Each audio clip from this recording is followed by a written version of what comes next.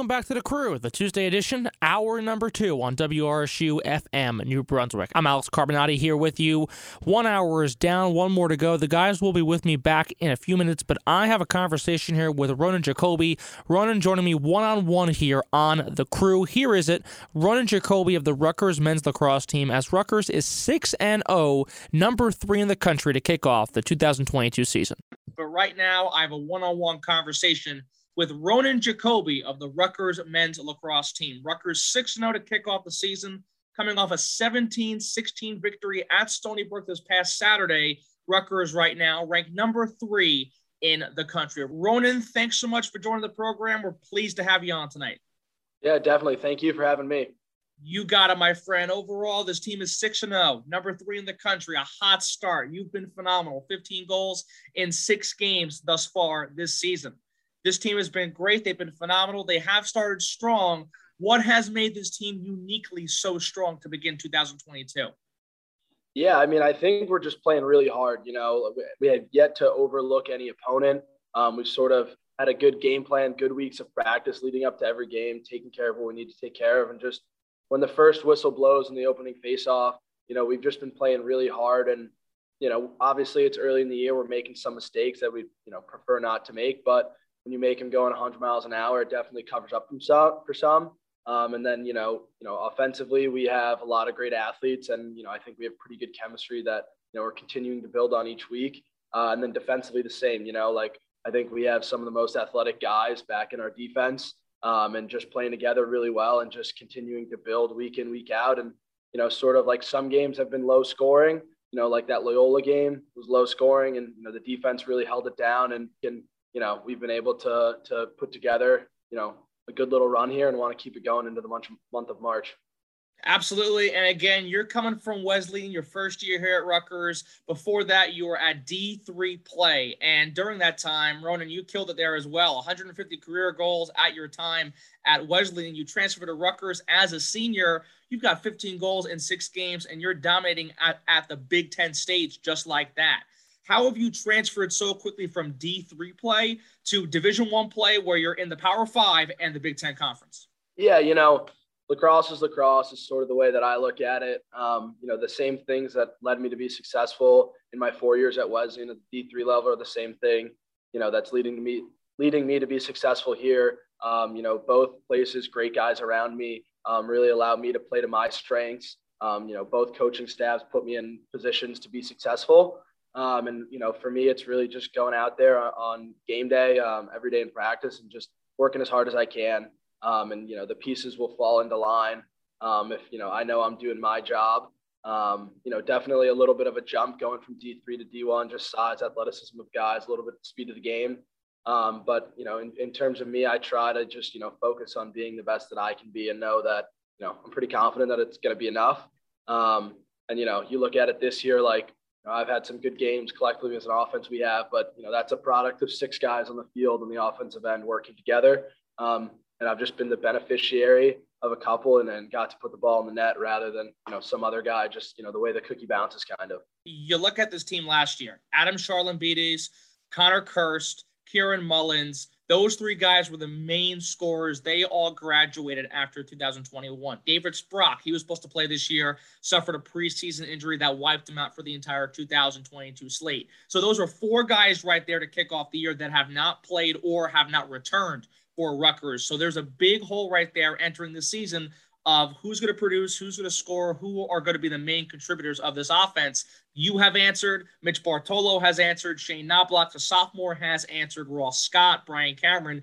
5 guys right there. 3 of them transfers. All have 10-plus goals to begin the season. How has this team, with you and those 4 guys, how have you filled in those gaps so quickly? Yeah, I mean, there's one way to look at it is, there's X amount of goals left. We have to fill those X amount of goals, points, whatever it may be. But, it's not that, cut and dry, straightforward.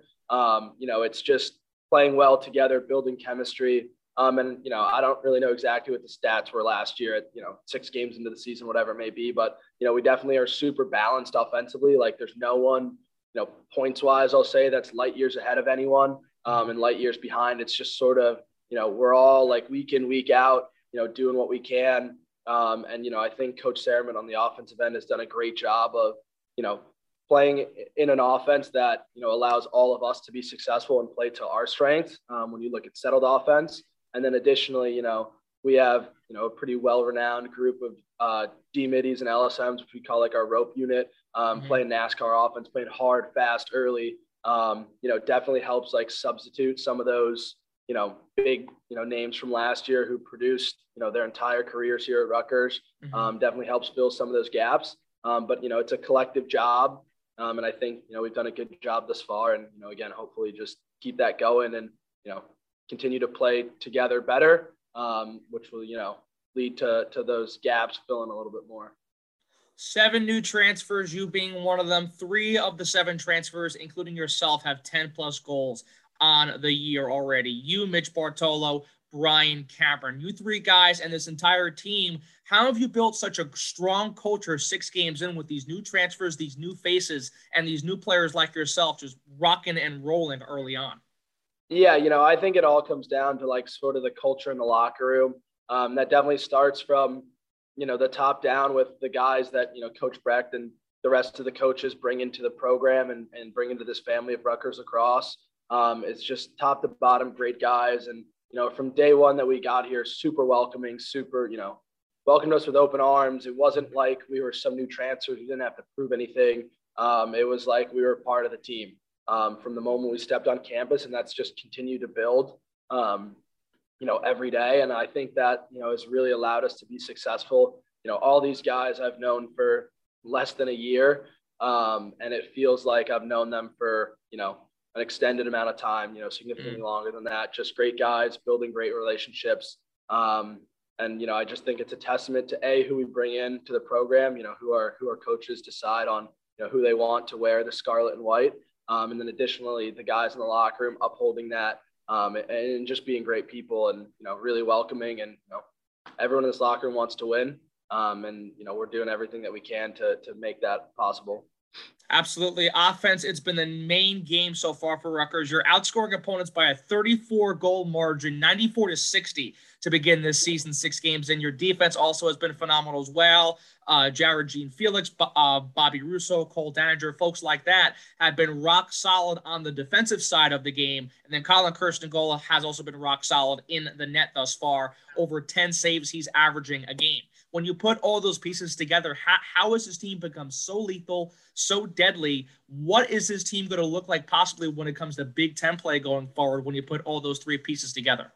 Yeah, I sort of mentioned earlier, like, sometimes the defense leading on the offense backs, offense leading on the defense, and just, continue to do that week in, week out, and string together just great collective games. And then in addition to that, in the middle of the box, like I think this weekend we went 100% on clearing, which, always is great. Limit the mistakes in the middle of the field, as those are the ones that are easiest to capitalize for opposing teams.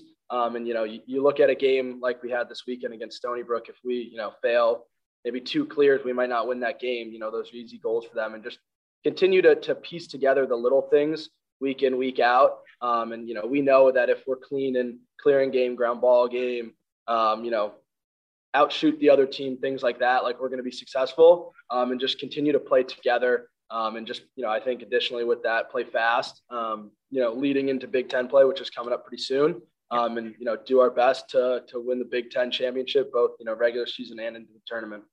For sure, indeed. You have 3 more out-of-conference. Princeton this Saturday. Then you have Lafayette on March 15th, March 19th at Hofstra to round out your out-of-conference slate. In those 3 games, how do you look to push that forward into Big Ten play? With the success, let's say you go 9-0, in these games to kick off the season. How do you look to transfer that into Big Ten play? You have played some ranked opponents, but when it comes to Big Ten play, you've got the best of the best. Maryland, number 1. Ohio State, number 10 in the country. Johns Hopkins, a top 25 team. That same team beat Rutgers in the semifinals of the Big Ten tournament last season. How are you going to transfer the play you have thus far this year into Big Ten play when it really matters in March, April, and May? Yeah, I think it's all about staying humble. Regardless of what our record is going into the Big Ten, going into Big Ten play in a couple of weeks, is just knowing that, any team can beat any team. It doesn't really matter what you did prior. Only thing that matters is the game that you have that weekend. And, just go into every game with a clean slate, improving as much as we can from week to week. Game planning, obviously our coaches establish a pretty clear-cut game plan that we know if we follow that, I'll say recipe, we're going to be successful. So just, whatever game we have on tap that week, just, executing the game plan to the best of our ability. And then, when that whistle blows, just play as hard as you possibly can. But, the biggest thing is, we're 6-0 and, whatever, third in the country, it's pretty cool. But, we got a real test this weekend. Who cares what we did in the previous 6 games? Because I'll tell you, Princeton doesn't care what we did in the previous 6 games. So just, worry about ourselves and just, don't overlook any opponent and just go out there and fly around for 60 minutes and execute to the best of our ability. You beat Stony Brook this past Saturday, 17-16. You were up by 5. You gave up 4 unanswered. You stole in the game by 1. This weekend, you do have Princeton, a different team, a much different team from Stony Brook. How do you look to prevent that possible situation again on Saturday? How do you look to lead strong, start strong, and finish out strong throughout the entire 60 minutes? Yeah, I think it just comes down to, just executing at all points of the game plan with, no mental lapses and mistakes. I know Coach Brett started the week, but yesterday, the first thing that he mentioned to us was take care of the little things, and it's going to lead us to the big things. So, not worrying about, I'll say the fourth quarter during the first quarter, worry about that possession that you're on, worry about the loose ball that's on the ground, worry about the clear that we have coming up, the extra man opportunity, whatever it may be, just taking advantage of every moment and capitalizing on those small things. It's eventually going to, build upon itself into the final score.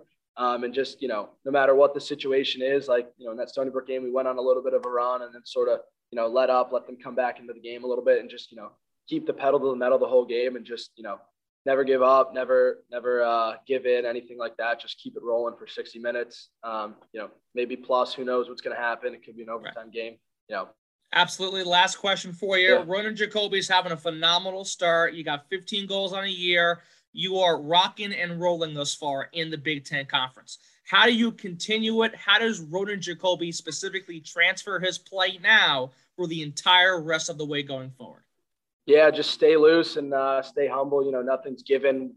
Any team that you're playing, they're going to try to get the best of you, and I'm going to try to get the best of them. Just stay loose, play my game, let the game come to me, and just the other 5 guys on the offensive end of the field with me do the same. And we're going to be just fine as a group. 1 week it may be, I may have to take a lot of shots. The next week I might only take 4 in a game. It all depends on how the other team's game planning for us. And just, play as a unit, play as a cohesive 6 guys, and we're going to be just fine. Absolutely. Ronan Jacoby of the Rutgers men's lacrosse team joining us here on the crew. Rutgers number 3 in the country. They're 6-0 to kick off the 2022 season. Their next game is at Princeton, an in-state rivalry in Princeton on Saturday. They'll play number 7 Princeton. Rutgers, again, number 3 in the nation. Ronan, thanks so much again. Have a great night. All the best to you going forward, and all the best on Saturday against Princeton. Yeah, thank you. Much appreciated. Have a good one. So that was Ronan Jacoby. The biggest moments in Rutgers basketball. That was Ronan Jacoby of the Rutgers men's lacrosse team. Number 3 Rutgers taking on number 7 Princeton this weekend in Princeton. Our good friend Brett Hawn and our good friend Eddie Kalegi will be on the call on Saturday at Princeton for that top 10 matchup. So we'll take a break. We'll do a sportscast. We'll come right back, and then we'll round out the crew here. About 45 minutes or so left on the Tuesday edition on WRSU FM, New Brunswick.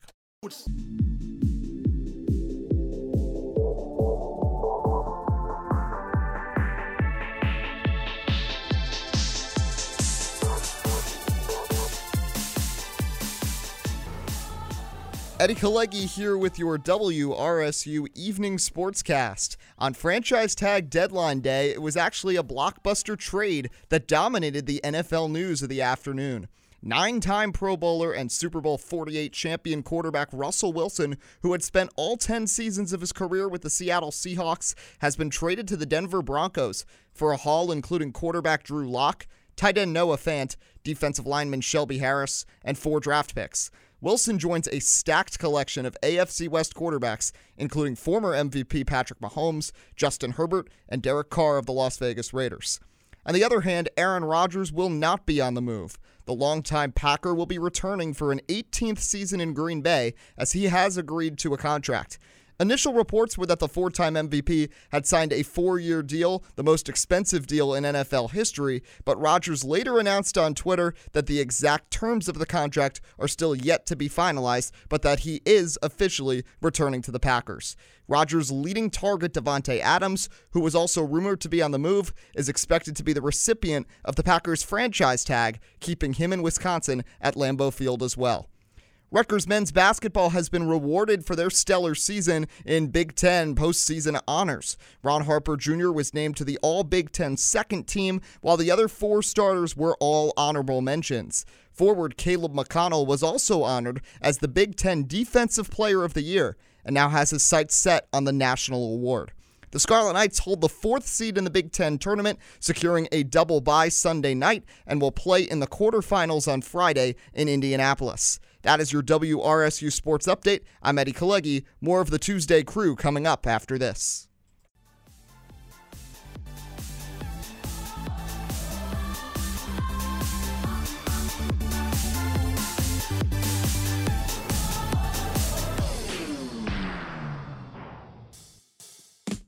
On the Crew, Tuesday evening, 7:21 Eastern Standard Time as we speak. Under 40 to go on the Tuesday edition of the WRSU Crew on 88.7 FM and online at WRSU.org. Alex Carmenaty with Brett Hawn, Eddie Kalegi, Ellis Gordon. No Amir Lighty, sadly, today, but regardless, we're still here for you on this Tuesday edition. And big news, not just with Rutgers men's basketball's big win on Sunday, not just the 4th seed that they've clinched in the upcoming Big Ten tournament. They'll be playing on Friday, coverage, of course, here on WRSU. But the biggest news today on this Tuesday afternoon, for Rutgers basketball, was that Caleb McConnell, the senior guard out of Jacksonville, Florida, was named the Big Ten Defensive Player of the Year. This has been rumored for several weeks, if not a month now, that Caleb would get the award. Phenomenal, stellar defensive years, 67 steals, 14 blocks, averaging 2.2 steals a game. Caleb McConnell having a phenomenal defensive effort this year. He respectively and deservingly gets rewarded, Eddie, as the Big Ten Defensive Player of the Year, the first Rutgers player to win the in-conference, Big Ten at least, in-conference defensive award of the season. Yeah, absolutely deserved it. Had an incredible season defensively. Of course, the play I think everybody's really going to remember with McConnell was in the Ohio State game, the chase down block, where he got the little shove from Geo Baker to push him ahead to lead him to the block. But yeah, McConnell was electric on the defensive end, especially for a Rutgers team where outside of McConnell and Amori, not necessarily great defensive players with Mulcahy, Harper Jr., Baker, all offensively oriented guys. So right. Caleb McConnell really stepped up and filled a void, especially when this team lost Jacob Young and Miles Johnson, who were both stellar defensive players, who played a big part defensively in their win over Clemson in the NCAA tournament last year. So Caleb McConnell knew he had a void to fill, had a slow start to the season offensively, focused in on his defense, and once we saw Gio healthy, Ron Harper Jr., Paul Mulcahy hitting shots, there wasn't really the necessity for Caleb McConnell to be that offensive force as a wing player. Instead, he just focused in on his defense and clamped down and shut down some of the best scorers in the Big Ten and in the country, and certainly deserving of this award, and I think should heavily be considered for the national award as well. I think he should be, to be honest with you, in general. Yeah, he's definitely top 2 in the defense player of the year. You can argue that Walker Kessler was better, but whatever. Top 2 is still impressive. What's even more impressive is that, forget the defense for just a second, even though you shouldn't, but like for just a second, he improved from his junior to senior in every single statistical category. Some, of course, like blocks, he would 0.4 to 0.6, but that's improvement. Every single statistical category, including three-point shooting, including three-point shooting, including field goal percentage, including points, he improved on. He is one of the most improved players in the Big Ten this year. Absolutely. And, I mean, yeah, just so many defensive highlights. He took out... It's just such a blessing when you could not worry about the opposing team's best player because you know you have an X factor who can take them out of the game. And again, McConnell, I mean, on the best of the best in the Big Ten, Trace Jackson Davis, so many great players all across the board. Sam Sessoms, Jalen Pickett were 6 of 20 combined this past weekend. Caleb McConnell again against a guy like E.J. Liddell of Ohio State, some top players of Purdue, folks like Trevion Williams and maybe Jaden Ivey as well, the way he played up to them to a certain extent. I mean, again, he is so well deserving. And again, he's a rock solid player. And look, he was injured to kick off last year. He's been injured multiple times in his career, but he willingly, Brett, is not afraid to get in the dirty areas to make the defensive play necessary to turn a game around and to put the defense on his shoulders. He does that. He does that indeed. He's not afraid to do it. And the way he's dramatically improved to where we saw him to begin to where we saw last year, how this year has been a career-defining year for Caleb McConnell, it's beyond remarkable, Brett. And that's what basketball is all about, right? There's so much emphasis placed on offense, and high scoring obviously is going to get you the ratings. But those gritty defensive players are so critical to a team's energy on the court. Mm-hmm. And like you see it on every level. I've had guys I've played with in high school that may not have the best jump shot, but they're taking charges. They hustle for every loose ball. They're diving out of bounds to save a possession. Mm-hmm. And those guys are just as important as the primary scoring options on your team. Sure. Right? And Caleb McConnell, well-deserved, getting the Defensive Player of the Year award. I completely agree with you guys that he's numbered, he's at least in the top 2. I think he should get national recognition. I agree. I mean, he deserves it. There's been so many instances this year where how can you not recognize him, Mm-hmm. And, going back to, like, Gio and Ron too, Ron with all second team Big Ten. That was a little bit of a tongue twister for me. And Gio on the third team. Just the cohesion that starting lineup has and that Rutgers has going into the tournament, it's gotten them the 4 seed. It's gotten them to this point and overcoming some adversity that overcame them earlier in the season mm-hmm. when they were in that bind. So I'm happy for all the guys. This is a great thing going into the tournament. And, if anything, too, it increases the confidence of these guys because they know they're getting appreciated for their work and that they have the majority of fans behind them. Absolutely. And again, with all this stuff, Eddie, I said it last night. I've been saying it all year and really the past week in general for Big Ten play especially. It's got to transfer over. Yeah. It's got to transfer over. And look, this is a great move for Caleb McConnell. Great moment. He won this award. It's phenomenal recognition. The second ever Rutgers men's basketball player to win an in-conference Defensive Player of the Year award. The other was back in 2010. So 12 years ago, that happened when Rutgers was in the Big East. 12 years later, McConnell does it in the Big Ten Conference. Anyway, the point is that this has to transfer. This has to happen on Wednesday. And for a team that is literally on the bubble of making or breaking into the March Madness tournament, you don't know what to expect going forward. At the same time, you also do expect certain things. You expect solid defense from McConnell, a solid all-around team that has been playing consistent the past 2 games. They've won their past 2 games. They were able to win out and able to get this 4 seed. They've got 5 days of rest upcoming before Friday, whether it's against Iowa, Northwestern, Nebraska, whoever they play. The point is that they have to win on Friday regardless of what is taking place. I get that Iowa's a different team compared to January when Rutgers beat them by 2, but Rutgers still has their number, and Rutgers is able to beat an Iowa team regardless of how hot they are or how good they've been the past week or month. The disrespect for Rutgers is crazy. I know they didn't deserve what they didn't. I know they're on the bubble because of what happened in November, but this is not the same team that happened in November. Everyone, I saw some podcasts. I was listening to some podcasts. Uh-huh. Maybe this is just my bubble. I need to pop. But everyone, they're like, oh, yeah, Iowa's got it on Rutgers. Like, what? Like, are they forgetting Rutgers held Iowa to 46 points? Uh-huh. I'm not particularly, Iowa's a good team. I don't want to, obviously it's going to be a hard fight, but assuming they play them, I'm not particularly worried about Iowa playing Rutgers. I think Rutgers could could beat Iowa. I'm a little worried because of course I'm worried because Iowa's a good team. They are, but I'm not particularly scared. Is my point. This Rutgers team, ever since that loss to Maryland, has been a different team in pretty much every game except for that loss to Michigan where they came out a little flat. But I think we need to stop. I know they don't deserve anything higher than the bubble because of how bad they played in the beginning. Mm-hmm. But with the way they're playing now, I think we need to stop collectively doubting Rutgers. They've got every single starter of theirs made at least an honorable mention in the Big Ten team. That's fair. This team is, Ron Harper Jr. said today, they can make a run because this is the team with the most chemistry, and since a Rutgers team in the last few years, and I totally believe it. I'm not saying they are going to make a run. Iowa's a great team. It's not a lock they're going to win, but I don't want to hear that anymore. People are forgetting about Rutgers as if they're not a top 4 seed, and they had the same exact record as Iowa this year, and the one time they played, they beat them. Yeah, you know? And there's also a lot of analysts, too, who are saying simply by getting the double bye and finishing in the top 4 in the Big Ten, regardless of what happens on Friday, that they're safe, that they're into the NCAA tournament. I don't buy that. I know. I'm iffy on that. I think say this. I think the Friday performance needs to be good. Even if it's a loss, it's got to be a close one to Iowa. Obviously, if Northwestern or Nebraska sneaks through, you have to beat them. You can't afford that. But I think as long as they play a competitive game with Iowa and play at the level that they have played over these last few weeks, there's no way you can keep them out of the tournament. They got to be right. Go ahead. I just want to say this. I think they're in. I don't think they're safe. Because if there's a lot of, I think they're in, but if there's 3 or 4 bid stealers, because you never know, every year depends how many bid stealers there are, then I think they're out. Right now, I think they're the 65th team in the tournament. That means 4 bid stealers and they're out. So if they want to be extra safe, you got to beat Iowa.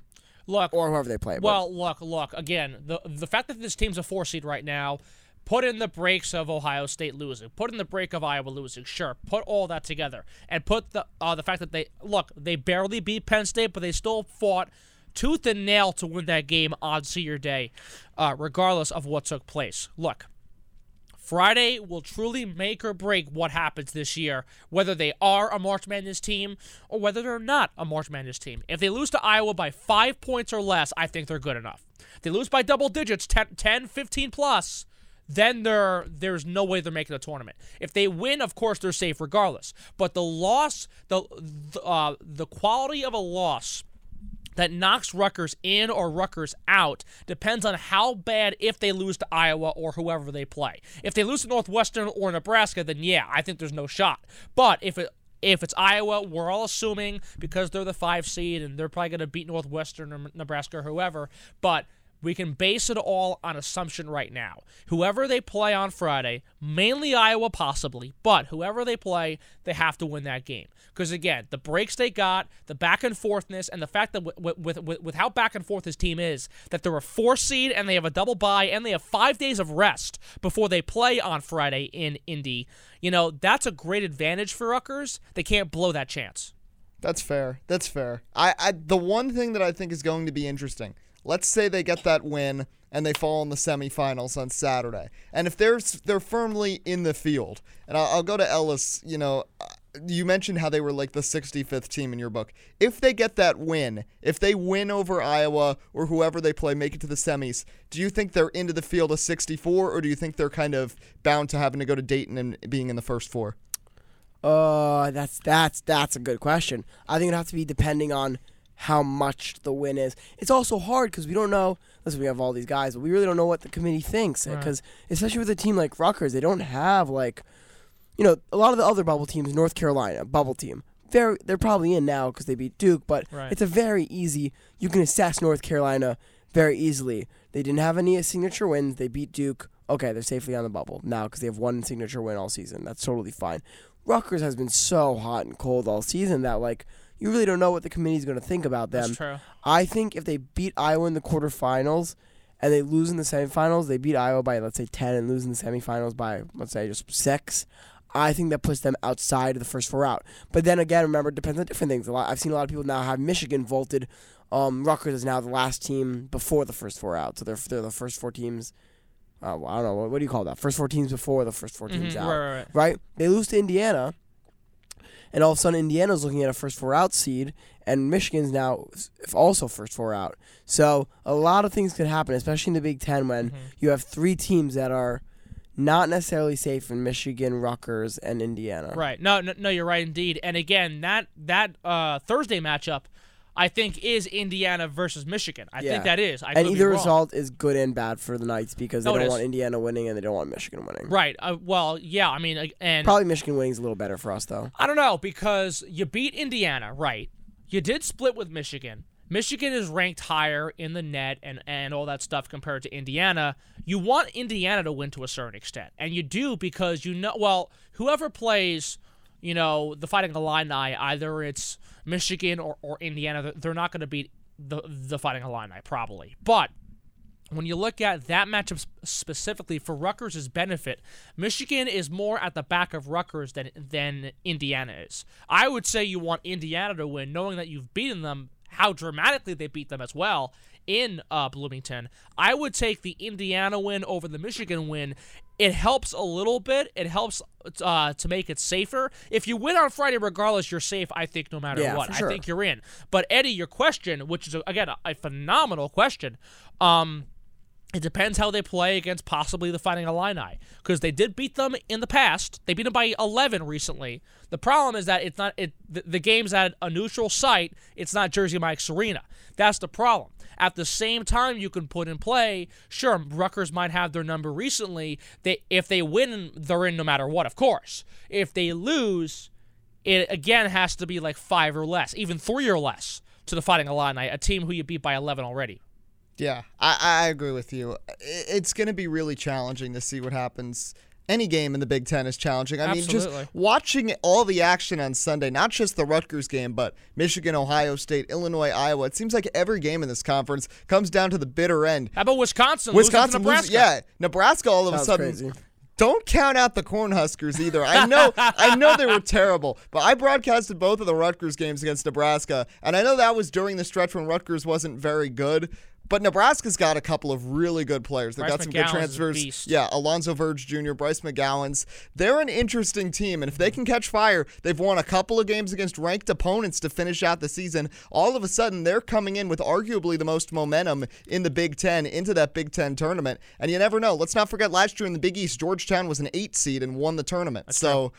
You never know. Just need 3 or 4 good games, and you can find yourself in the tournament. That's true. Well, that's what I'm saying. Rutgers, it's not like Rutgers, I don't know, I feel like people are just counting us, but it's not like Rutgers hasn't beaten 4 ranked teams in a row already this year, and they only need to do it 3 times this time.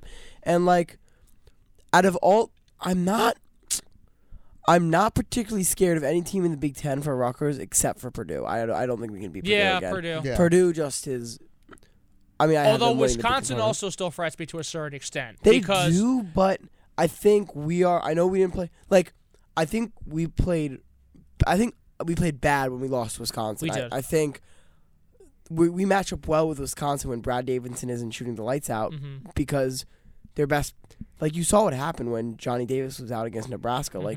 They are not the same team. Obviously. And Caleb McConnell has twice done a really good job limiting Johnny Davis. So, and really, the reason we lost that last game, right? I think that was a game we could have won if we shot better, which we had horrible shooting. And frankly, Brad Davidson and Chucky Hepburn shot way better from 3 than they have all season that game. And we still only lost by 5. So Illinois obviously would be a really tough out, but we've beaten them already, and we've had their number the last 3 years for some reason. Not really quite sure why, but I mean, I'm really only afraid of, we can lose to any team because it's Rutgers, but I'm really, the teams I don't want to see in the Big Ten conference, I'm really only scared of Purdue. I think we can make a run. Do you think Ohio State possibly also? Overrated. I think overrated. Yeah, all right, fair. We did beat them. That is true. They also are probably the coldest team. They are the coldest team coming in. They did fall to Michigan. Maybe Michigan State's also cold. That's true. Ohio State, though, again, not completely compared to Purdue or Wisconsin or any of those teams. Ohio State could still be lethal. Because E.J. Liddell could turn it up at any given moment. You have no idea. And that's a guy who's been around for a long time in the Big Ten. And even in the loss, Liddell had a pretty decent game versus Rutgers. True, but I think, I'm looking at the bracket now. We're not playing Ohio State to the finals. So we're really worried about, we beat Iowa and then we beat Illinois or Michigan or Indiana. We're worried about the Fighting Illini. Yeah, so let's first worry about who we play up first. Right. Because, that's the other thing with Rutgers is that, we could also lose to Northwestern. No, I know. So we could beat Northwestern. Who beat us? They beat us. And we almost lost to Nebraska one time this season, even though we blew them out the first time. But, Rutgers has the most variability of any team. I could see them winning the tournament, actually, but I could also see them getting blown out by Iowa. So we'll see. That's what's great about being a Rutgers fan, right? You're like you don't It's know that. great, but it's also painful at the same time. My heart. Oh, that Penn State game I went. Oh, my heart was jumping. It was crazy. I was having a full on. Again, attack. back to the whole conversation about the committee and how they judge Rutgers whether they're in or not. That's the problem. We don't know what you're getting from Rutgers every night. You can get the great team that just shoots the lights out and has big wins versus Purdue and the Fighting Illini and Ohio State or what have you, or they can have a crapshoot and they could fall to Lafayette. They can lose to DePaul. They can lose to UMass, blow a 17-point lead to UMass and lose by 2 points. They can lose to Michigan again. Who knows? So the thing is with this committee is that they don't even know what the heck they're getting with Rutgers in and game out. No one knows. But this Friday, again, will determine whether or not this team is worthy enough to make the March Madness tournament and whether they can consistently finish out this part of the season, round things out with a big win against Iowa or whoever, make it close within the Fighting Illini, even beat them again if possible. If they can do that, they're in. Friday is a must-win game. I don't care who it is.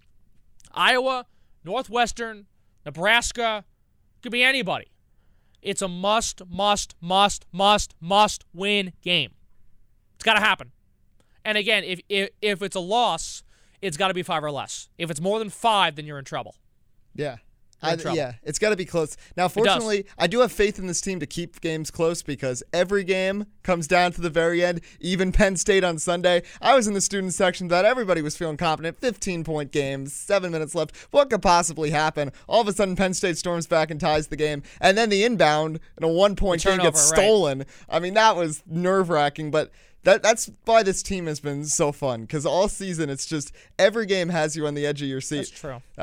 But, to see this team come this far, and it was a nice job that they did with the ceremony before the game. And after the game, all 5 seniors, even Luke Nathan, got on the mic. And did he? Yeah. It was a really fun environment. So, really, so many people had those signs that said, culture changers, and it's really true. When you look about where this program has gone since Geo Baker, Ron Harper Jr., Caleb McConnell all joined this team 4 or 5 years ago. And, of course, a lot of that has to be credited to Coach Steve Peichel as well, turning around a program that after Mike Rice and during the Eddie Jordan era where they went from the Big East to the AAC to the Big Ten and were the laughingstock of the Big Ten for a couple years. But now they've proven all of the haters wrong. And, the fact that they've gone from perennially being the 14 seed in the Big Ten tournament for 3 or 4 years. Now just keep going, rising and rising and rising. They're the 4th seed right now. Yeah, they're in crazy. the 4th seed, and I think they're gonna. There's the sky's the limit from here. Even with Gio and Ron going to be gone, you've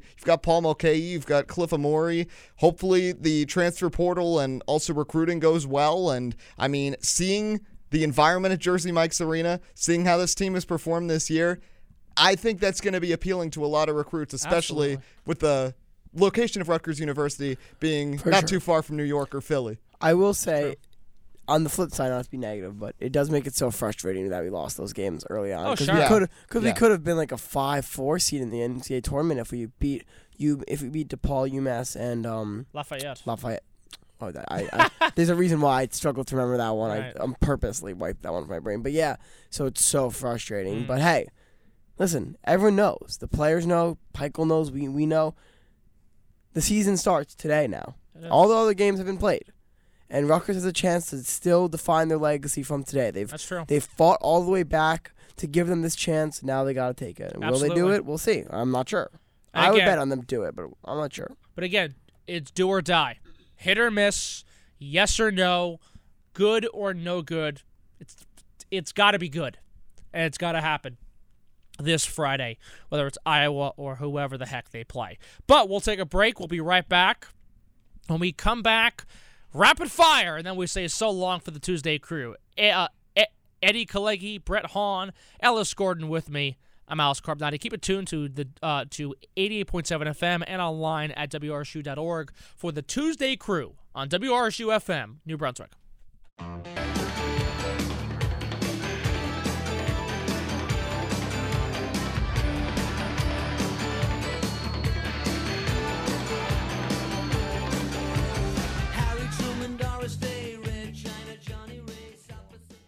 Back here, final 15 minutes of the WRSU Tuesday crew. Time for a little rapid fire. Eddie Kalegi, Brett Hawn here in FM over in Studio A. You got Alex Carmenaty and Ellis Gordon. Let's start with some Rutgers stuff because me and Ellis Gordon just joined a Discord server that was just announced. Geo Baker and Eric LeGrand are now headlining a Discord server for Rutgers sports talk and everything Rutgers athletics. And you know what?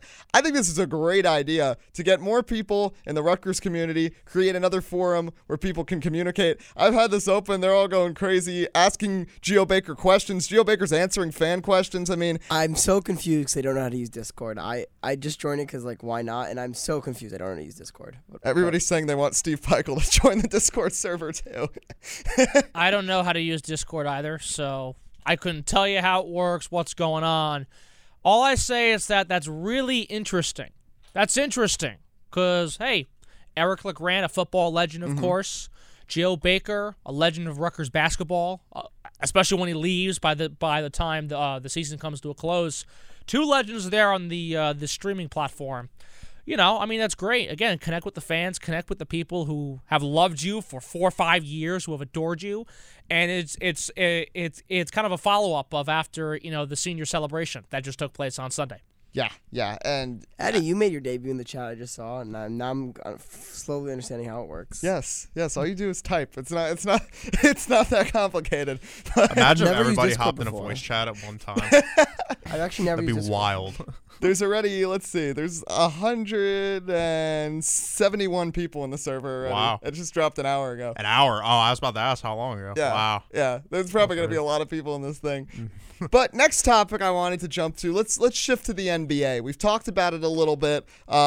Since we've got our Skip Bayless here, we might as well talk about the Los Angeles Lakers because you can't underestimate what LeBron did on Saturday. 56 points against the Golden State Warriors, got the win in prime time, but had to sit out the next game because of knee soreness against the Spurs, and obviously without LeBron James, the Lakers faltered against the team that's 13th in the Western Conference, and the Lakers are starting to fall even further back. They've lost 8 of 10. They're barely hanging on to 9th, and they're only, I think, 3 games clear of actually being even in the play-in tournament at this point. So just wondering at this point with the Lakers, do you think there is any chance that this team could even get out of the play-in tournament? I think there's a way that they could muster up at least something and win a play-in game, but once they get into the actual NBA playoffs, there's no way they're getting through the first round. Maybe they'll steal a game. I think LeBron could clutch up for 1 or 2 games I think to get them LeBron through the carries play-in them tournament. in the playoff play-in tournament. I just don't see it. Depends who they're past that. playing. Depends who they're playing in the play-in tournament itself. But here's the deal with LeBron James. I'll give him the credit. Phenomenal game on Saturday night. Able to come back, take down Golden State, who has been struggling, but still, they come back and take him down. LeBron, when it comes to health, is not the same player. He's not. He can put up 56, and then he gets worn out and has his knee injury or his knee soreness or whatever. Same guy that said last year that the high ankle sprain he had, not my words, his words, were, quote, the worst injury he's ever suffered. I'm paraphrasing, but he literally said something of that nature. And he has said that injury has been the worst injury he's ever suffered. He has not been the same since. Hey, you might have this 56 spurt here and this 40-point game here and this and that, but is it good enough to drive you later down in the playoffs like we've seen LeBron do for several years? I don't think so. And again, when you look at Anthony Davis also shaken up, Russell Westbrook has been a disaster with the Lakers. The Lakers have been a disaster this season. Now, look, maybe they probably will make the play-in as a 10 or a 9 or an 8 or what have you. It depends who they play. And if they're able to win that, there is no way they're getting past the first round. I don't care who the heck they're playing. No, I completely agree with that. And I mean, you know, going back to the LeBron point about injuries, the man is 37 years old. You know, expecting him Jordan didn't get that hurt at this age. Jordan wasn't hurt consistently like this at this age. Yeah, but he also took off to play baseball for a Jordan year, didn't man. play as many years as he did. That's the other thing. Michael too. Jordan This is also LeBron's stepped away 18th He also from played basketball baseball. for Keep that in 2 mind. years in the That prime is of his true. He career. did also play baseball as well. And when he was, by the way, 37 years old for Michael Jordan, that was in 2000 when he was already moving over to the Washington Wizards. And we all know when he was at the exactly. Washington He was Wizards for not 3 good. years. Even at 35, LeBron was still injury prone. No, he Yes, he oh was. my. The first injury was 2 Carm. seasons ago on Christmas, the groin injury. And then after Yeah, that, he was how old? You're not 34 or 35, He's right? 35. yeah, but that You was a can't say fluke he injury. is That injured. that had He was nothing injured. to do. Prone. He was injured. Listen, he's a 35-year-old man playing basketball for 15 years. Michael Jordan did not get consistently injured the like LeBron that. hate has to stop. Are we seriously going after arguably the best athlete of our generation? Oh, come on, because he Chris. got Give me had a an break injury with in that. late Thank you, 30s. Chris. Thank you, LeBron Chris. James is Thank the When you, Michael greatest Jordan was out of athlete the of our game, generation. when so many great PU. athletes were out of the game, what are we doing here? No, PU. Why am I Chris. allowing this Chris, because on he my thinks airwaves? because he thinks Kobe Bryant is better than LeBron Jordan. Who do you think is better than LeBron In what James? way? In what way is he? Wow. You think? Who You do I said, think is better than LeBron James? you said Magic Johnson and Kobe, right? That's what you said last time. No, I don't wanna said say your said words. Kareem. I said Okay. Kareem, MJ. I think Shaq to a certain extent. Shaq over LeBron? I think Wilt Chamberlain also to a certain extent. What? Will Chamberlain. Wilt Chamberlain's a great guy. I thought James Naismith was pretty good when he played back in 1896. Wilt Chamberlain was a great player. He was the man. It wasn't even the same sport back then. Oh, come on. It was congratulations. You're 7'1" in the 1960s. Oh, here you go. Take the basketball. Score 50 a night. We've Oh, already tried, come Chris, with this. on. We already tried. It's hopeless. Whether What are it's you- 1960 or 2020, Guys, who do you think's better at football, J.J. Watt or Walter Camp? Let's do this right now. How do we want to, how far back you want to go? Put a poll up. Oh, Keep on putting a come poll. on. Disrupt Alex Carmenaty. Okay. No, all right. Let's get back to the main point here. You I can make the digress. same argument Wait, who's wait, better, wait, Jim wait. Brown Can or I- Emmitt Smith. You can make that same argument. Come on.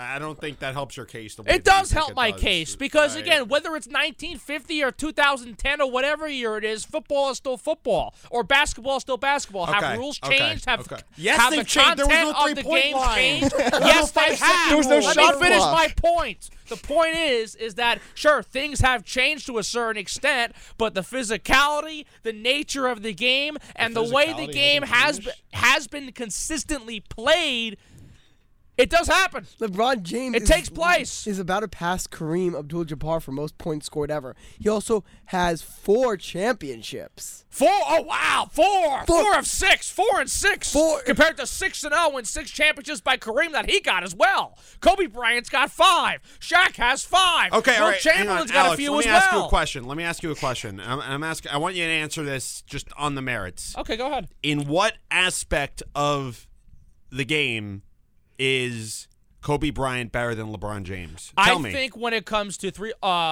clutch 3-point shooting, absolutely for sure. Wait. Clutch 3-point shooting or actual 3-point shooting? 3-point shooting in general, I would take Kobe Bryant over LeBron James Eddie, as look well. let's get these numbers up here. Who I would love to see the percentage on this. Don't give me the numbers stuff. Give me a break with What? that. Whoa. Let me finish. Because Don't give me the numbers. Don't Oh, give me the you and numbers Amir stuff. are too Give much, me- man. No, we're not. Skip and Shannon is where it's at. Yeah, you do. I You do. mean- I will give you this. You make similar takes to Skip, Skip Bayless is great. but I don't No, think he's really not. I don't say that as a Skip compliment. Bayless is phenomenal. He's a 3-point class act. percentage. LeBron James, 34.5. Kobe Bryant, 32.9. Oh, come on, by 2%. Yeah, You're going to kill me by 2%. 2% over the biggest 2%. moments that Kobe has had more than LeBron James. 2% over 20 years LeBron is a hit lot. LeBron's LeBron won. has hit clutch shot after clutch shot. The only reason he Really? hasn't won He's more also titles bricked is because clutch teams. attempt after teams- clutch attempt. Teams, He's also blown oh several my attempts God. too. Teams Kobe literally Bryant has been build consistently- super teams to beat LeBron James on his own. Okay, They- all right, they all also right. built You're super clearly teams wrong to about build the Kobe shooting. Bryant, What? to build Okay, Magic Johnson, to build Shaq. no. So come on. You're wrong about the shooting. What other aspects do you think he's a better player in? Tell me. Kobe Bryant. Yes. I think when it comes to moving the ball around as a playmaker, absolutely as well. I think Kobe Bryant. I guarantee you right now. I'm sorry to turn you into like a resident statistician, but assists. I'm willing to bet a lot of money that LeBron has a higher assist average. He definitely does. Kobe Bryant, definitely 5.2 assists per game. LeBron James, 7.5 assists per game. Carm, Oh, Carm, come let on. it go, Carm. You're Come wrong. on. Kobe Kobe over LeBron any day of the week, pal. I'm telling you that right now. And Are there any other aspects that you think he's bias better out in? of this. No, Take- it's not I personal know you don't. bias. I know you don't It's like not personal LeBron. I bias know at you don't like all. LeBron, but you have to Kobe admit he's Bryant better. can consistently stay healthy. Kobe What? Bryant can consistently. He literally got a season-ending injury. Hold on. Kobe Bryant can consistently get me a clutch shot to win a championship, and even when it comes to statistically playing the worst game, he can still play the best game. How about 2010 Game 7? First half was not a pretty sight. Second half, he had 20 and 10 at least. That is arguably the best game of his career. LeBron in a playoff game could do 20 and 10 like after spending the night at Old Queens. Like, I don't know what you're talking about. LeBron the man James- regularly put up 40 LeBron plus James in the playoffs. What is he wrong can put up with as you? many Look points at as you that. want. He can't get me the clutch shot consistently. He also can't get me the championships time and time again. Besides the back-to-back, that's it. He's been to multiple The only championship championship series, you and he's can blown most of them. criticize him. The only one he's blown was the Mavericks one. Take away that he has blown the Mavericks one. No. You blame the Mavericks. He blew the one versus the Spurs the year after No, they he won. didn't. What are you That was talking legend. about? Golden State in 2015. He had in no one on 2018, his team. he should have never been there to begin with. The Celtics should have been there. Terry Rozier got fouled. Yes, LeBron's a because wuss. LeBron He James- gets every LeBron call. James- And in general, LeBron you know, James beat the Celtics single-handedly. Like, that was No, he him. didn't. Who else? Was it? Oh, it was Larry Nance dropping buckets. No. Larry It Nance was shooting from LeBron three. and the officials giving Oh, LeBron a break in that Game 7 series. Oh, The amount of really? missed This fouls is that like were bottom called of were the barrel. ridiculous. This Maybe is as like a- gas station sports talk right now. I No, don't it's know not. what you're... Maybe as a Packers fan, you don't understand a lot about success, right?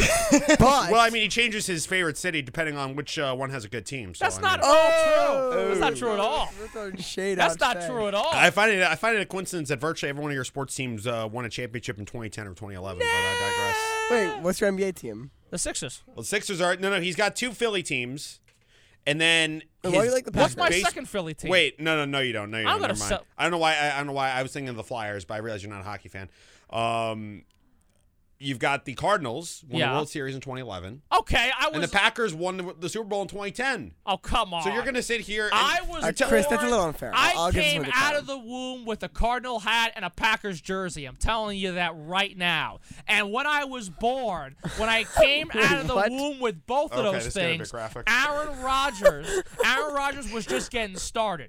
The Cardinals had their first World Series championship since 1982, and then 5 years later had that miracle run. The Packers won that championship in 2010. They haven't been back there since, and it's been disaster with the front office. So come on, give me. That's I true. mean, you're gonna talk to a Jet fan about Aaron front Rodgers- office disaster? Aaron Rodgers I- is a bum, so No, I he's mean, not. Give me a break. So, I mean, LeBron he's not James liking- is a joke. Oh, Alex, come just on. because your Bitmoji has a Cardinals uniform on doesn't mean that you came out of the womb in a Cardinals uniform. I came out with a Cardinal hat at least, and my Bitmoji does have a Cardinal hat. You can't deny that. I literally just. Check it. Check it for I know. yourself. I just said that your Bitmoji has a Cardinals. This is ridiculous. You But no. can't tell me with the good. This is not the point. The point is Kobe Bryant, in quite literally Kobe no Bryant's fast. more clutch than and LeBron by- James any day of the week. By what Absolutely. metric? By what metric? By what metric? Kobe has been consistently clutch in winning me a championship compared to LeBron James. Kobe Bryant has also hit the bigger shots compared to LeBron James. How are you? Ready.